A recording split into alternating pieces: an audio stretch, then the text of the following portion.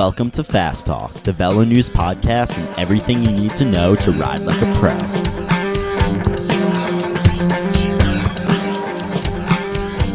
Hello everyone, welcome to Fast Talk. I'm Chris Case, managing editor of Velo News, joined as always by our resident training expert, Coach Trevor Connor.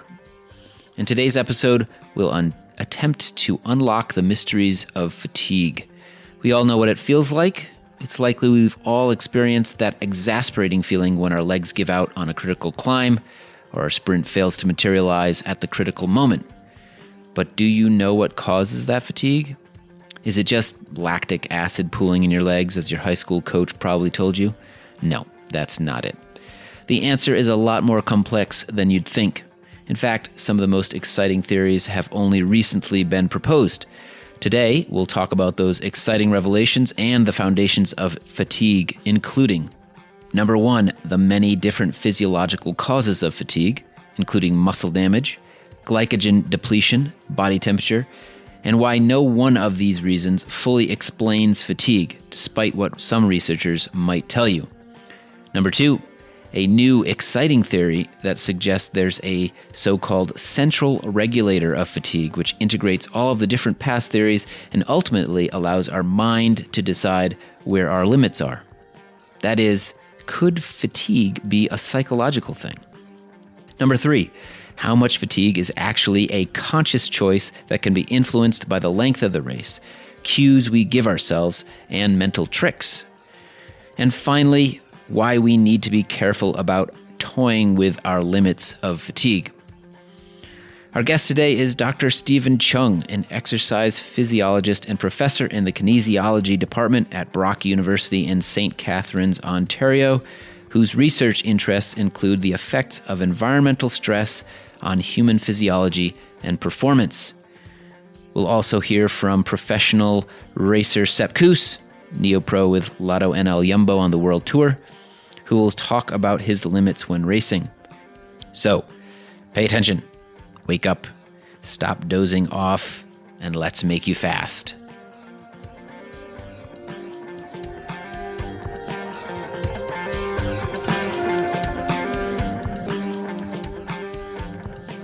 Hey Trevor, been for any bike rides lately?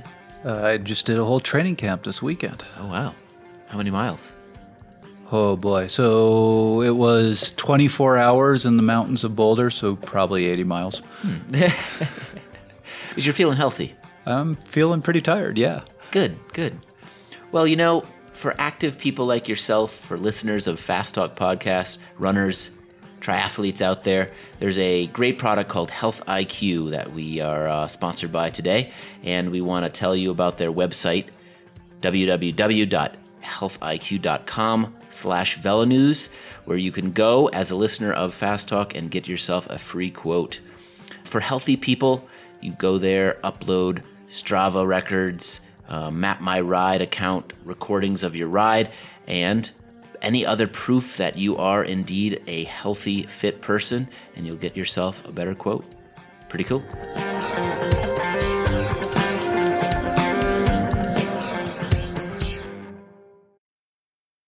So, Stephen, welcome to the podcast.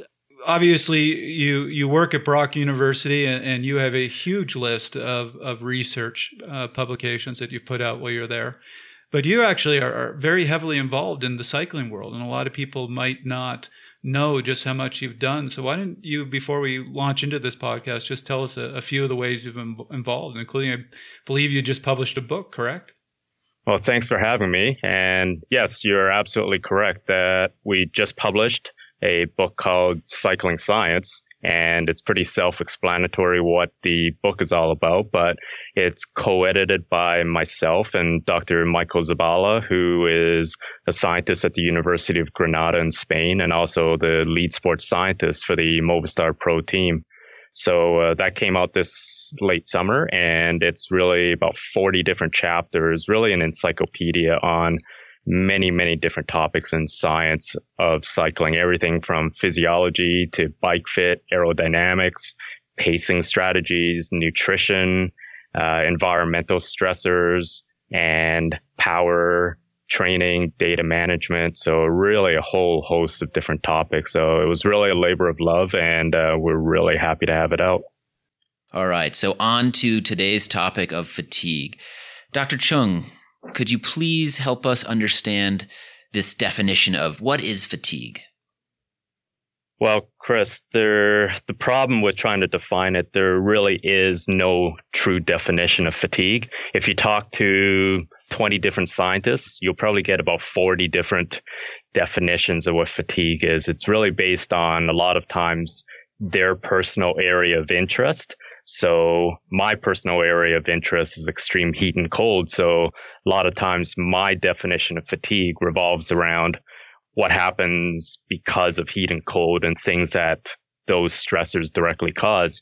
You talk to a muscle physiologist, and a lot of times they will focus on the actual single muscle fiber and what's happening in there. You talk to a metabolism researcher, and they will be talking about the different fuels, whether it's fats or carbohydrates, and glycogen depletion and how that is affecting the muscles. So it's really challenging to come up with an overall definition. Probably a good, basic, really fundamental working definition is just the inability to exert as much force as desired. And that sounds incredibly vague and wishy-washy, but it's really saying that at any one time, you are not able to work as hard as you want to work at that point. So first thing to do when talking about fatigue is really trying to get this broad general perspective overall before really digging into individual models. And I have to say, even though you say that sounds like a bit of a cop-out, as you know, there's a pretty definitive review of fatigue by Abbas and Larson from 2005. And I'm looking at their definition right here, and it's pretty much what you just said. And it matches with what a lot of scientists have kind of come to this realization that it's not necessarily just about their particular area. And this article that you mentioned by Chris Abbas and Paul Larson, excellent article in 2005 outlining kind of how various different models contribute. So some of the models they talk about is simple changes within the muscle cells themselves that causes a lack of power output or a reduction in force. There is the metabolic changes that I've talked about. There's changes in movement efficiency over time. There are kind of biomechanical changes in gait, if you're talking about running, or in cycling where you just get sloppy, and that's adding to the extra work that you have to do to maintain the power output. And then there's the thermal model, which again, a lot of my work has been on looking at what happens when you are hot and how does that directly affect your ability to sustain power. And then the final model is really somewhat contentious through the early kind of turn of the century and for about a decade afterwards, this whole idea of a psychological component. And, you know, we're going to be spending a lot of time talking about that. But for many years, like you said in the introduction, Trevor, scientists have just said, well, it's physiology. It's just because whatever happens in your body and you can't sustain power output. But we've come to the realization now that there is a huge psychological component, that there may still be this ceiling of physiology that you can't get away from. But a lot of times on a day-to-day, second-by-second level, how much power we're willing to push on our pedals really comes down to more psychological constraints rather than necessarily purely physiological ones. Let's get to that in a minute, but I think the important thing when we're talking about these older models of fatigue, you just gave a huge list. And I've had athletes ask me, what causes me to get tired? And my response has always been, well, it depends, because it really isn't one cause. And like you said, it almost sounds like a cop-out, but there are many, many different things that contribute to fatigue, anything from muscle damage and soreness to overheating to running out of the basic fuels that you need to power the muscles. But the interesting thing they had in Abbas's review was he said that the old belief among scientists, I think this is what you were heading towards, was that fatigue was some sort of catastrophic event. That basically your body said, I can no longer physiologically sustain this effort, so I am done. And it sounds like the old research was really looking for what is that catastrophic event. Yeah, absolutely. And you have to look at the way kind of science is traditionally done. We are trying to control as many aspects as possible and isolate one factor, whether it's the muscles, whether it's the amount of glycogen in our body, and really test the effects of that. And a lot of the test protocols that we use in the lab involve often what's called a time to exhaustion test, where you are asked to ride at a set wattage, let's say 250 watts, and sustain that wattage for as long as you can. So you really, at the end, you fail because a lot of times of physiology, you have become hypoglycemic. You have just become too hot or whatever. So a lot of times, I think the way we do science has contributed to this idea that there is a specific physiological point of failure. I'm certainly not arguing that there is a point of failure. If your body gets too hot, you're going to experience heat stroke. Your cells are going to denature. Absolutely, there is a physical point of failure. But again, in the last 10 years, there's been more and more use of, rather than these time to exhaustion tests, having a much more open test like a time trial, where you're just told to complete a set amount of work as fast as possible, whether it's distance, whether it's the maximum power that you can sustain over 10 minutes or a certain number of kilojoules. And I think that is a good change in protocol because it's ecologically valid. It's very similar to a time trial type effort in real life. And also it has a lot more degrees of freedom. It allows you to change everything from the cadence that you're riding to your pacing, whether you start hard and then you taper off, or whether you kind of ride more conservatively. Your brain can, in essence, be making a lot more decisions as opposed to a time to exhaustion where it's simple, do I stop or do I keep going? Right. And that really brings us to this new model, which I've seen a few names for it. There's this looking at it as an integrated model. There's a central governor, but it seems like this is the direction they're going with fatigue, which is this, it's not one thing, but all these various factors, the heat, the substrate use, muscle damage, all of these things, essentially at some level, they're all being integrated for your central system, your brain, to say, let's look at all these factors and determine if we're at a point where we need to slow down, where we're at a point of fatigue. Yeah, absolutely. And probably the main proponent, or the first major proponent of this kind of psychological model in the last 20 years or so has been Professor Tim Noakes from South Africa.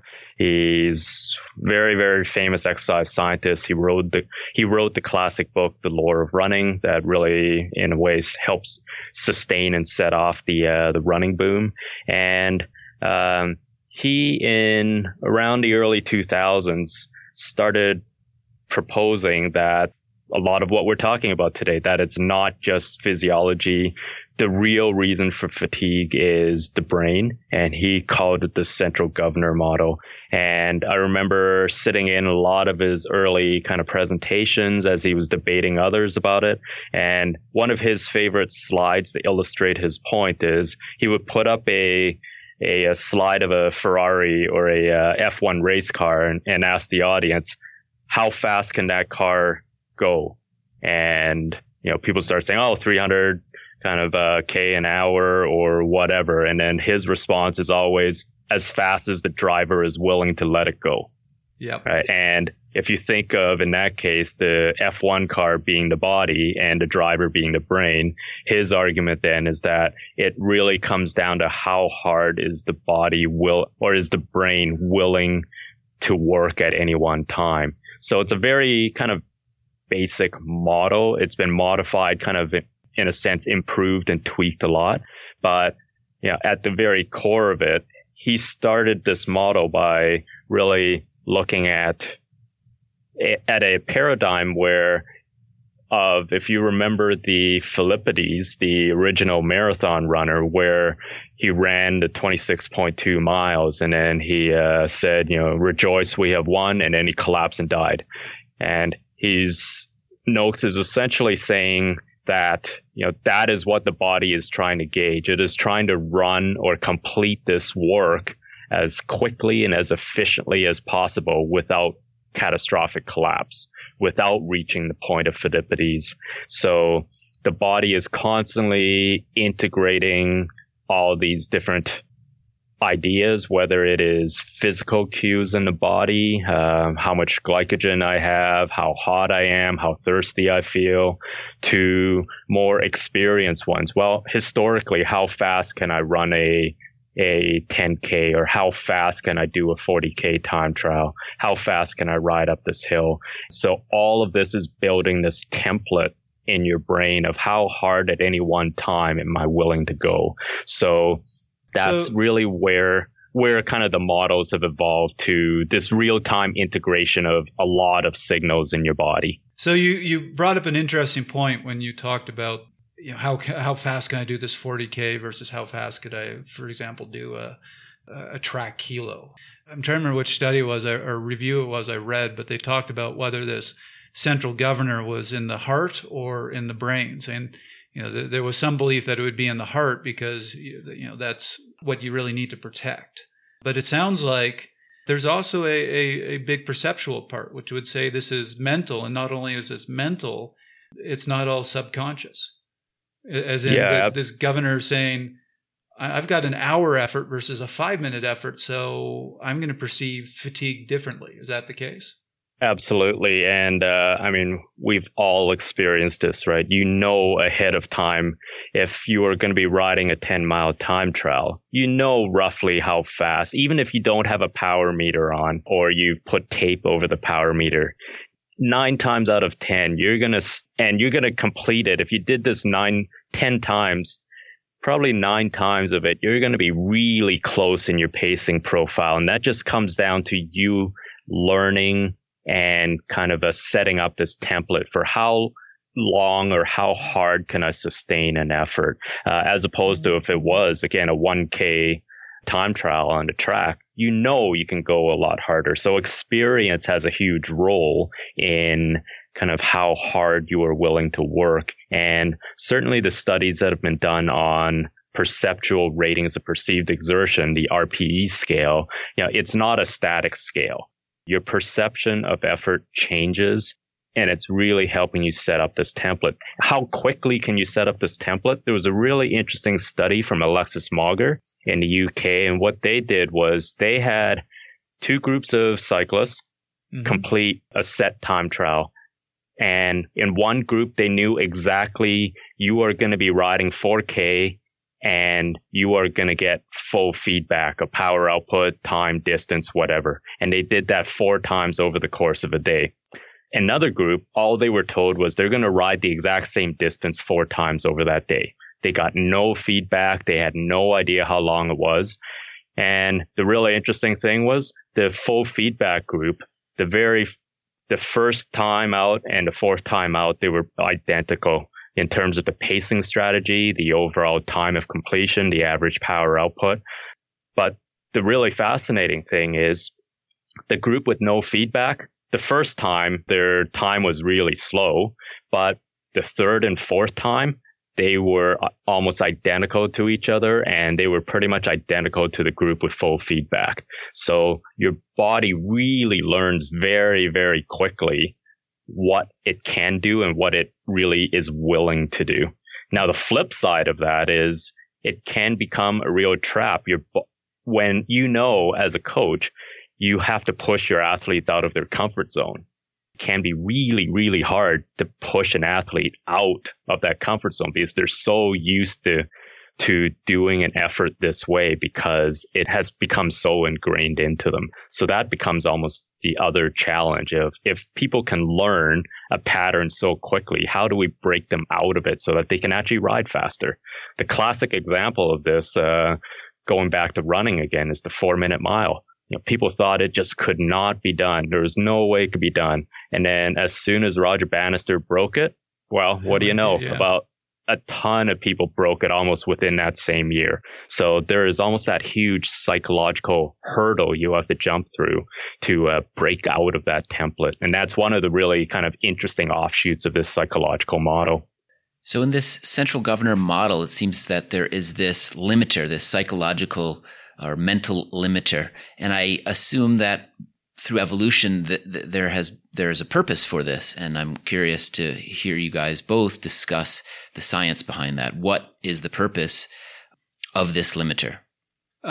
Just go back. We really cover these limiters and this idea that A, they're relative and the factors that affect them. And B, the whole purpose of them is to protect your body from damage. And that means that these limits aren't at the true point of your body's about to die. It's more saying we're stopping you. You've got more in you, but we are stopping you before it becomes damaging. Well, I would say that there are absolutely hard limiters. I don't want listeners to go away thinking, well, I can always push harder. I can always push harder. No, there are absolute ceilings that your body simply cannot go past. Again, if your body temperature goes to 42 degrees Celsius, your cells are going to start to denature. The proteins are going to break down. There is no amount of psychology that is going to push you past that. So I don't want to get across the message that there are no such thing as limiters. You can always go harder. Having said that, let me quickly to add to that, there was a very interesting study where they had athletes do 6 kilometer, 20 kilometer, and 40K TTs. Obviously, your intensity is going to be different. And what they discovered was in the 6K TT, where they were really going above, what people think of as FTP or lactate threshold. The point of fatigue was completely peripheral. It was just a breakdown. It was acid buildup, lactate buildup, neuromuscular breakdown. So there was no central governor there. They were just fatigued. Where at those other lengths, where they were generally staying at or below lactate threshold, it was much more central. You didn't see that peripheral breakdown. But that was their conclusion, that when you're going really intense, it truly is, your body is physiologically breaking down. Yes, absolutely. So it really comes to the question of how often and how close to that physical limit are we willing to go on a regular training ride, on a club ride, on a race, or if we're attempting the hour record. Like what I think one of the real concepts is about how to essentially turn off or disable that emergency handbrake that we have on our voluntary effort, how hard we're willing to work. And that can be done by a variety of ways. And I'm sure we're going to come up to a point about some of the ethics of right. doing that work. But I feel that there are definitely limiters. And again, the Abbas and Larson review, each of those models of fatigue they present essentially present a different model of where the body ultimately will break down. And the psychological component really is about how close are we willing to push to those limits. And is there a line that the body has, and is there a purpose to that line? I think it's self-preservation is the ultimate thing. It's, you want to be pushing as hard as you can before you pull a muscle, you pull a tendon, you place too much stress on your knee and start developing tendonitis. So pain is an absolute, I think, evolutionarily designed to warn us of those physical limits. And whether it's pain in the sense of a torn muscle or that severe sense of discomfort from being hot or severe thirst, those are all kind of your body's way of expressing those limiters to your brain and saying, you better pay attention because we are coming up to a critical point. And if you don't slow down, we are going to be in trouble. So that goes back again to the heart of this idea of the psychological model. Is ultimately your brain is integrating all of these signals and saying, at this point in time, how hard am I willing to work? And it is a kind of a feedback and a feed forward system where every second by second, you are constantly deciding on that in real time.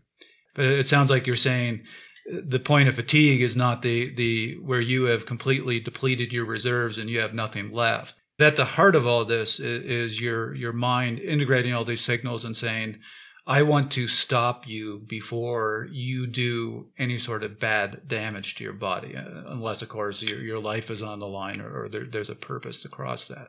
But those limiters, I would say, yes, are those absolute kind of point of failures. And you don't ever want to be that close to it.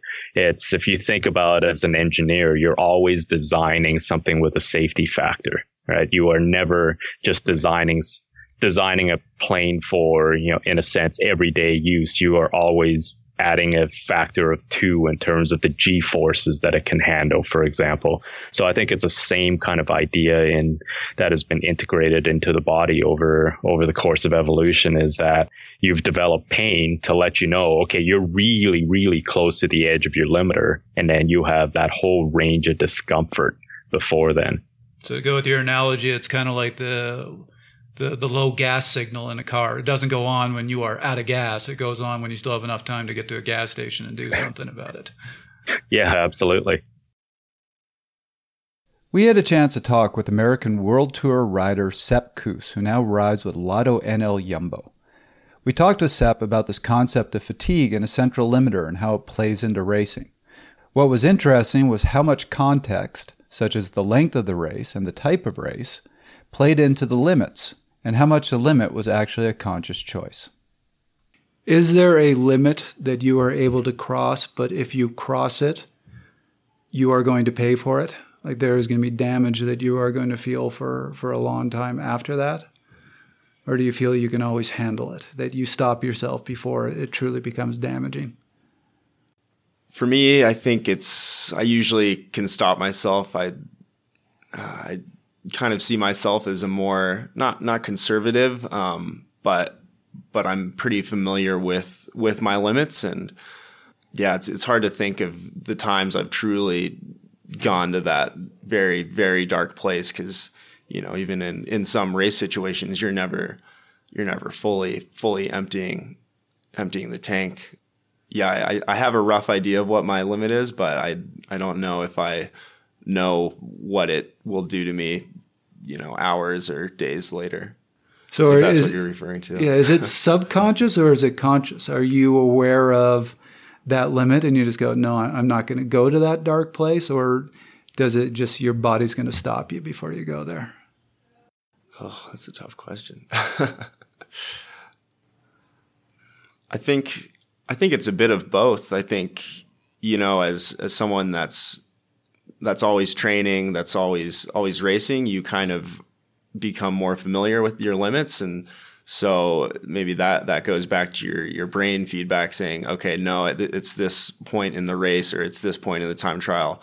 This is not the sensation physically or mentally that I should be having right now. So I think for me, I feel in tune with those sensations, and it's pretty conscious, I'd say. And that's a really interesting point. You said at this point in the time trial. So let's use something that it sounds like you're a little more comfortable with. You're going up a climb. If you're 5 minutes away from the finish versus 20 minutes away from the finish, is the limit different? Oh, absolutely. I think, that's a good example. I mean, that 1K to go, that visual of that, I think sets me and a lot of people off. You say, oh, 1K to go, that's nothing. I'll attack now. And then, maybe you go too early because mentally you say, oh, 1K to go, I can empty the tank, but it could be a bit longer. So, that opposed to starting the climb and having maybe more mental bullets, or, on the opposite end too, you could start a climb and say, oh, I have nothing left mentally. I don't want to be here right now. I'm suffering. I'm already at my limit. So, is that different when you are let's say you're in a stage race, and let's say guys are going super hard and you're going to empty the tank, but there's still a race tomorrow. Do you just say, I'm emptying the tank and we'll see what happens tomorrow? Or do you say, there's a race tomorrow, I'm going to let them gap me because I still have to be able to race? Yeah, I think it depends on the point in the climb or the race. I think a lot of the time with 1K to go, if you totally go full gas, it's, it might be marginal whether you're totally fatigued the next day. But yeah, I think you see that a lot in Grand Tours. It's totally a cumulative effect. And, for me, if it was a mountaintop finish and a time trial the next day, part of me would say, I need to take time on this climb.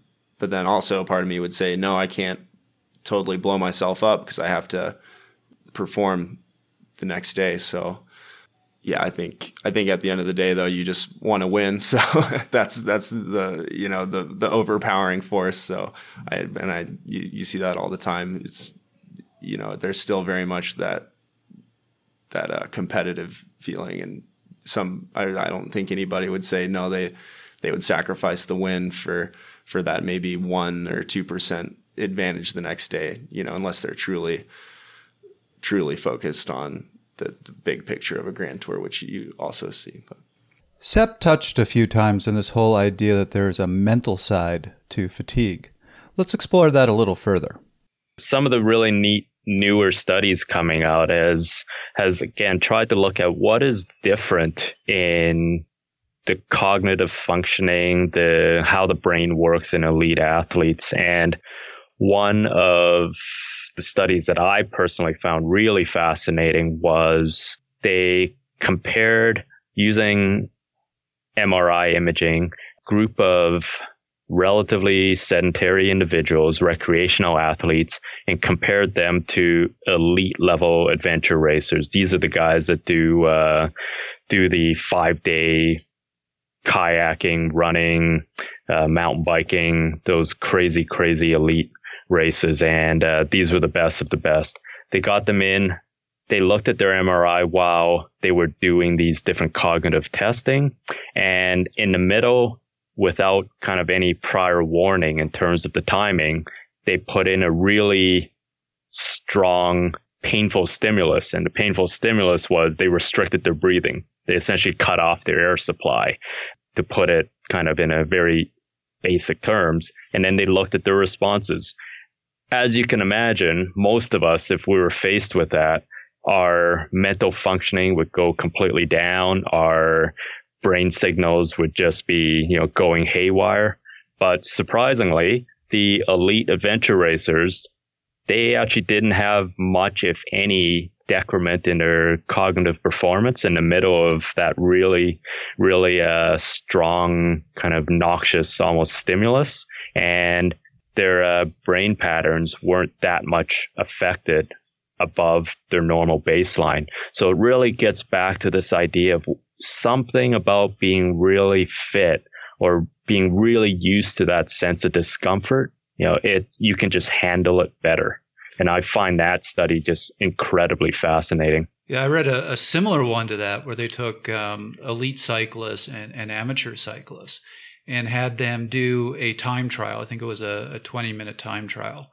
And then a week or two later, they repeated the time trial. But before they repeated it, they did 30 minutes of this cognitive functioning test that really tested your ability to focus. And it can be a mentally fatiguing test. And they found that not only did the elite cyclists perform better in the cognitive test, but then when they performed the time trial afterwards, the amateur cyclists, their performance declined, where with the elite cyclists, it didn't.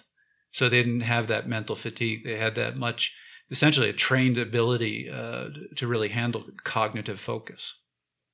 Yes, and that really leads into how kind of we can train ourselves to, in a sense, put up with that discomfort better, to get it closer to those critical limiters.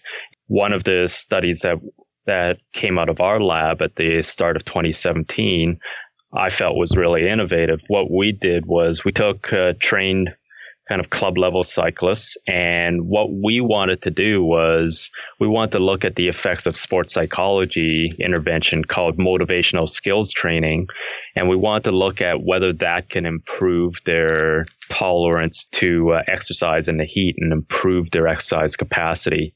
So what we did was we had a pre-test, and then we had 2 weeks of either no psychological training or 2 weeks of this motivational skills training in another group. What was the motivational training that you were doing? Because this is almost one of those things that people make fun of and say, well, this is kind of silly. Yep. But the motivational training was specifically focused on improving how I feel in the heat or tackling that discomfort in the heat. So motivational skills training is really taking something that is uncomfortable and then reframing that and kind of refocusing from it and reframing it. So for example, you may be riding and you feel sweat dripping down your face. It's like, oh, this is burning. This just sucks. I hate the heat. And what we taught the cyclists to do is really reframe that into kind of almost being a positive, and that, you know, this is a sign of their being working hard and being able to push in the heat rather than framing it as this is a really crappy feeling. And then we got them to keep working on that over the course of 2 weeks, develop kind of these reframing strategies, these mantras, these keywords to focus on when these uncomfortable feelings arose. And so they were all individual. It wasn't a case of, okay, everybody just, you know, think sunshine and lollipops when things are hot. We got them to work on it individually and develop meaningful keywords of their own. So the test itself had them ride at a sustained pace for about half an hour, and that's to get their body temperature up, get them starting to be uncomfortable. Then we had to do a cognitive battery of testing and testing a whole bunch of different mental function. And then we had them ride to exhaustion at a really, really hard effort when their core temperature was already high.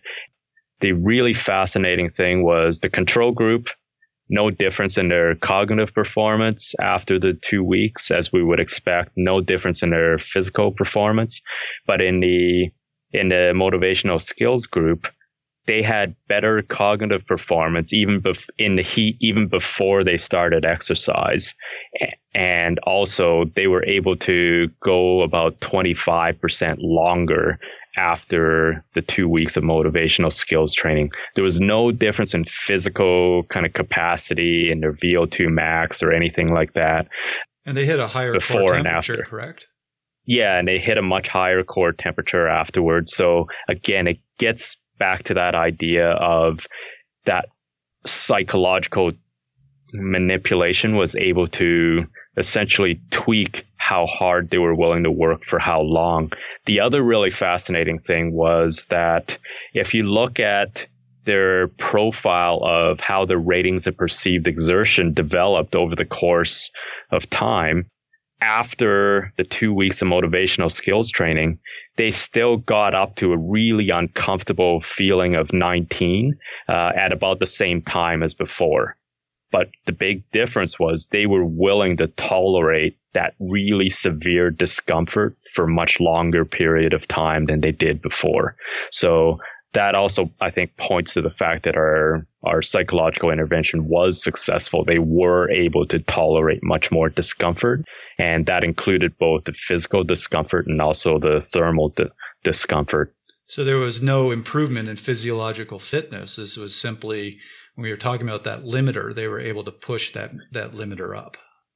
Yeah, I believe that was the reason for it. It definitely wasn't because they had a higher VO2 max after those 2 weeks. There was no difference before and after when we tested that. Yeah, so Chris, I think I almost just had a heart attack. We accidentally put up a rough version of one of our podcasts and quickly got it down and put up a new one, but I certainly felt my heart coming up through my throat when that happened. So it had me thinking. Thinking about what? Thinking about whether I needed some life insurance. You always need life insurance. let's, in all seriousness, talk a little bit about Health IQ, which is a life insurance company that specializes in healthy, active people like cyclists, runners, and hopefully ourselves. They are able to give us favorable rates for life insurance, and they have a special URL just for Fast Talk, which is www.healthiq.com/fasttalk, where listeners of the show can go for their free quote. While you're there, you can submit race results, screen grabs of your Strava or Map My Run account, or other proof that you are indeed a regular cyclist, and get a better quote.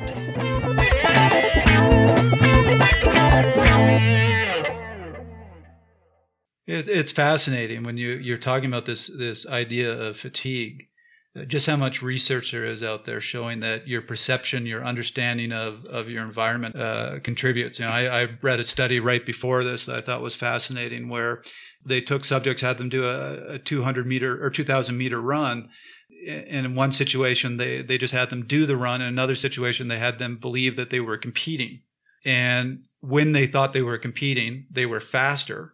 And as you pointed out with the RPE scale, their perception of what was hard was different. They had a different RPE. So yeah, it really is amazing. It seems like this fatigue is somewhat relative to a very conscious level of understanding of what's your situation. And so in a lot of the research, they talked about the end point. How close am I to the finish? Am I competing? Yep. And how hard is this? Yeah, and that goes back to one of Noakes's classic arguments for the central governor model, is that there is almost always, no matter how fatigued someone is, almost at the end, they can still be sprinting. There's always that end spurt. So it shows that for the bulk of the time they were running or riding beforehand, they weren't going to their physical max, because if they were, they shouldn't be able to sprint at the end. They should just be continuing on to the finish at the same pace. So yeah, that's certainly one of the classic arguments from Noakes about this whole kind of idea of a psychological component. I think I read that study you were talking about. It was absolutely fascinating, where they had, I'm pretty sure it was cyclists on ergometers. And they were instructed to ride to fatigue, literally ride to the point where they could not go another second. And the researchers would say, okay, so you can't pedal another second. And they go, no, I can't pedal another second. And then they go, do a 15-second sprint.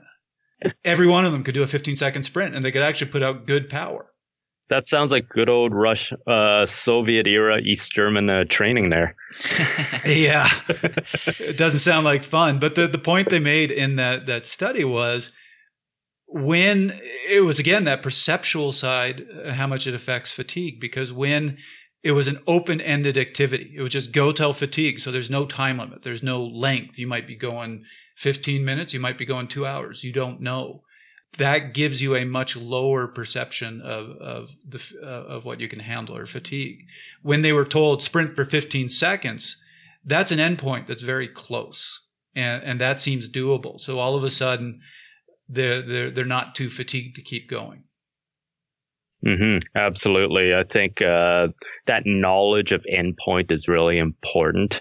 As I mentioned, that study by Mauger, once you know the endpoint, you know what you can do. And most of us, in that sense, has done a 15-second sprint of some kind. One particular thing that I would point out, and I know Trevor has some thoughts on this as well, is having done the hour record myself and having read about the different efforts that went on from big names, masters in a sense of their sports, with Wiggins and Jens and the others, that breaking down an effort like that into segments really helps one digest what they're getting themselves into, but also, in a sense, fool themselves into thinking that it's not as daunting a task as it actually is. And I believe Jens broke his effort into 3 20-minute segments. Wiggins broke his into even more segments.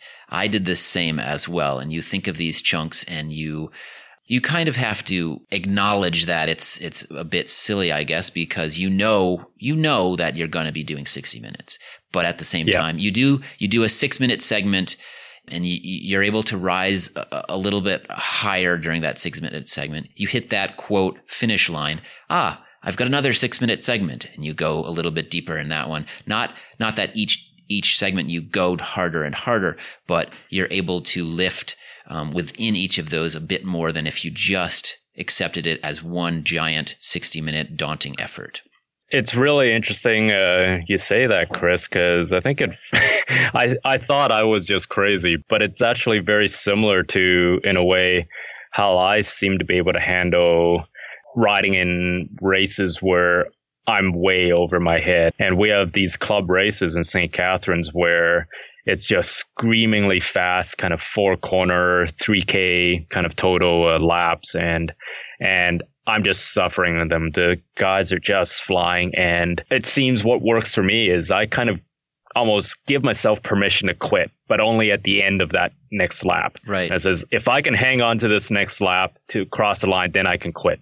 Then magically, when I cross the line, I seem to have an Etch-a-Sketch, and I erase that memory. It says, okay, if I can only make it in the group to the end of the next lap, then I can quit. And it's almost seems to be exactly what you're saying, Chris, that you just break it down into segments and you push yourself as hard as you can, and then you kind of get on to the next segment before your kind of brain realizes what you're doing. Exactly. Well, it goes back to what we were saying before, that your perception or where you put that limit for fatigue is determined by the endpoint, how much is left. And if you can essentially move that endpoint closer to you, you're going to raise that limit on what you perceive as fatigue. I had Altoona, I think it was 2006. It was we had a day, it was close to 100 degrees. We were 110 mile stage, and our feeder missed me at both feed zones. So we crested a climb about probably 20 miles from the finish. I was dramatically dehydrated and had made the lead group, but was just dying. And I spent that entire 20 miles I'd look up the road, see a telephone pole and go, make it that telephone pole, and I can pull the plug. As soon as I got to that one, I'd look to the next one and go, okay, make it to that one, and then I can pull the plug. And got to the finish of the race doing that, just breaking it literally down into 30-second segments. It helps performance. I can't say that in the end it makes it any more comfortable, but you might get a little bit more out of yourself. It's a little bit like torture. The one I will add is, as we said before, your limit depends on length. So it's really important as a cyclist to learn those various limits. Meaning, I'll often have riders come up to me and say, I want to be a better climber. My first question is, what length climb? Because your limit for a 2-minute climb is very different from your limit to a 30-minute climb. So it's good as a rider to go and start learning, what is my pace? What is my limit if I'm doing a 30-minute effort? What is it for a 5-minute effort? What is it for a 15-minute effort? So when you're faced with those situations, you know how hard you can go. Getting back to your idea about the perception and almost fatigue and discomfort as an emotion rather than just a kind of physical cue. There's been a lot of really intriguing evidence in the last while about the effect of training and the effect of fitness. And, there's almost a train of thought or a school of thought that says when you are training an athlete, you're not just training them physically, but you're training them to be used to discomfort. One of the really nice studies that came out in my field of temperature regulation came out of my PhD lab in 2002 by Peter DeQuisis. They had a group of relatively unfit individuals and a group of highly aerobically fit individuals. They were testing the chemical warfare clothing the Canadian military wore and having them wear it in the heat. And they had them walk until they quit. And the really interesting thing was, in terms of their physical strain, how hard it was for the fit and the unfit group was about the same. Obviously, the fit group went for longer, but the really interesting thing was the perceptual strain for the non-fit group matched their physical strain. But the fit group, they were working just as hard, but they didn't feel as put out, nearly as hard in terms of their perceptual strain. So it really gives some evidence to this idea that one of the benefits of fitness isn't just a physiological improvement, but your ability to tolerate that discomfort. some of the newer studies that have been coming out has been looking at the effect of brain chemistry and a lot of your different neurotransmitters in your brain. One of the chief ones that's been looked at is dopamine, which we often call kind of the happy drug.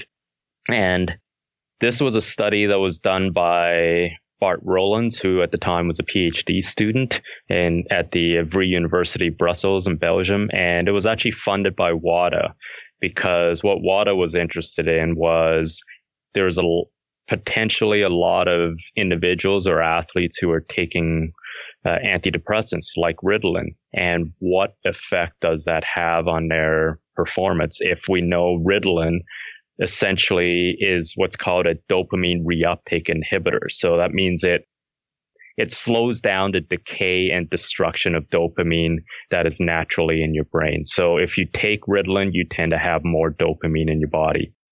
What Bart did was a really neat study where he had fit cyclists do time trials, one with placebo, one with very low subtherapeutic dose of Ritalin.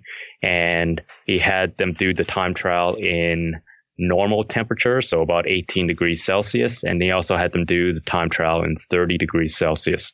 The interesting result of this study was that there was no difference in the placebo or the Ritalin group in the low temperature in the 18 degrees Celsius. But in the 30 degrees Celsius condition, they were able to ride at a much higher average power.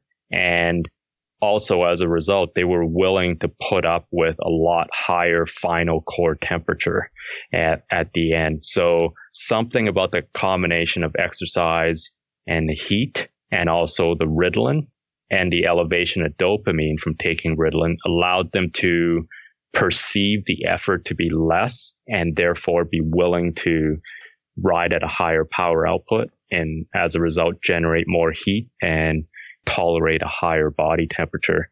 And that kind of fits in with what we talked about before with that study on fit and non-fit individuals and their perceptual versus physiological strain. It could be that fit individuals, whether it's because they're more inherently motivated, they're used to the discomfort, they're able to, have some neurotransmitter changes that enable their body and their brain to push harder. And that's actually some of the work that I want to be pursuing in the coming years to look at the effect of these perceptual changes on your exercise performance and your muscle function. I could see people out there getting really excited by this notion that you can trick yourself or fool yourself or train yourself to raise these limits. But it seems like there's an ethical question here of whether you could go too far. Do you put people in danger if you do this? I'm assuming this has been a consideration in your research as well. There absolutely is a consideration in this. And remember the study on Ritalin that I talked about, it was originally funded by WADA. And the reason for it was they were afraid that people were going to start abusing and being prescribed unnecessarily these dopamine reuptake inhibitors so that they can fool themselves by taking this drug into being willing to work harder and willing to tolerate a higher body temperature. So that was the exact reason why WADA funded this specific study. And it raises this whole ethical question that you pointed out, Chris, is how far can we and should we be going in terms of tweaking these limits? It's one thing with a little bit of sports psychology. It's quite another thing maybe in terms of taking a unnecessary substance like Ritalin if you are not needing it for a real true medical reason. Another one is those several studies again with heat tolerance where they were having people do mouth rinses with mouthwash, which gives you a sensation of cooling in your mouth. And that also extended time to exhaustion. It basically tricked their bodies into thinking they were being cooled when they weren't. Mm-hmm. And the same thing also with some other pre-cooling strategies, like with neck collars or neck bandanas. There's very little actual thermal cooling going on with them. Most of it is perception. You are feeling cooler mainly because your neck is cooler, and your neck has a lot of kind of sensors that feed into how cool or hot that you feel. So if you cool your neck, there's actually no real actual direct cooling going on, but it's making you feel cooler. And again, you're then able and willing to push yourself harder. So you really have to question when and if you actually want to be doing anything to really kind of in a way affect your psychology, especially in a really, really intense situation where you can be already running pretty close to that limiter or whatever limiter you have to begin with. Something you need to be careful of. I mean, I've unfortunately over the years learned to really push my limits. I mean, I'd have my body screaming at me saying stop, and I'm pretty good at being that grouchy guy saying back to my body, no, keep going. And you can get in trouble for doing that. So for example, I had one race where I had been sick. I'd been throwing up all night the night before, and I decided to start the first day of Gila. Got to the top of the climb, and I just remember crossing the finish line. Apparently, I was just wandering kind of aimlessly. Somebody grabbed me. My blood pressure was 70 over nothing. They put me in the medical tent, and I got 2 IV bags. Blood pressure still wasn't back up, and they were thinking about taking me to the hospital for some more bags.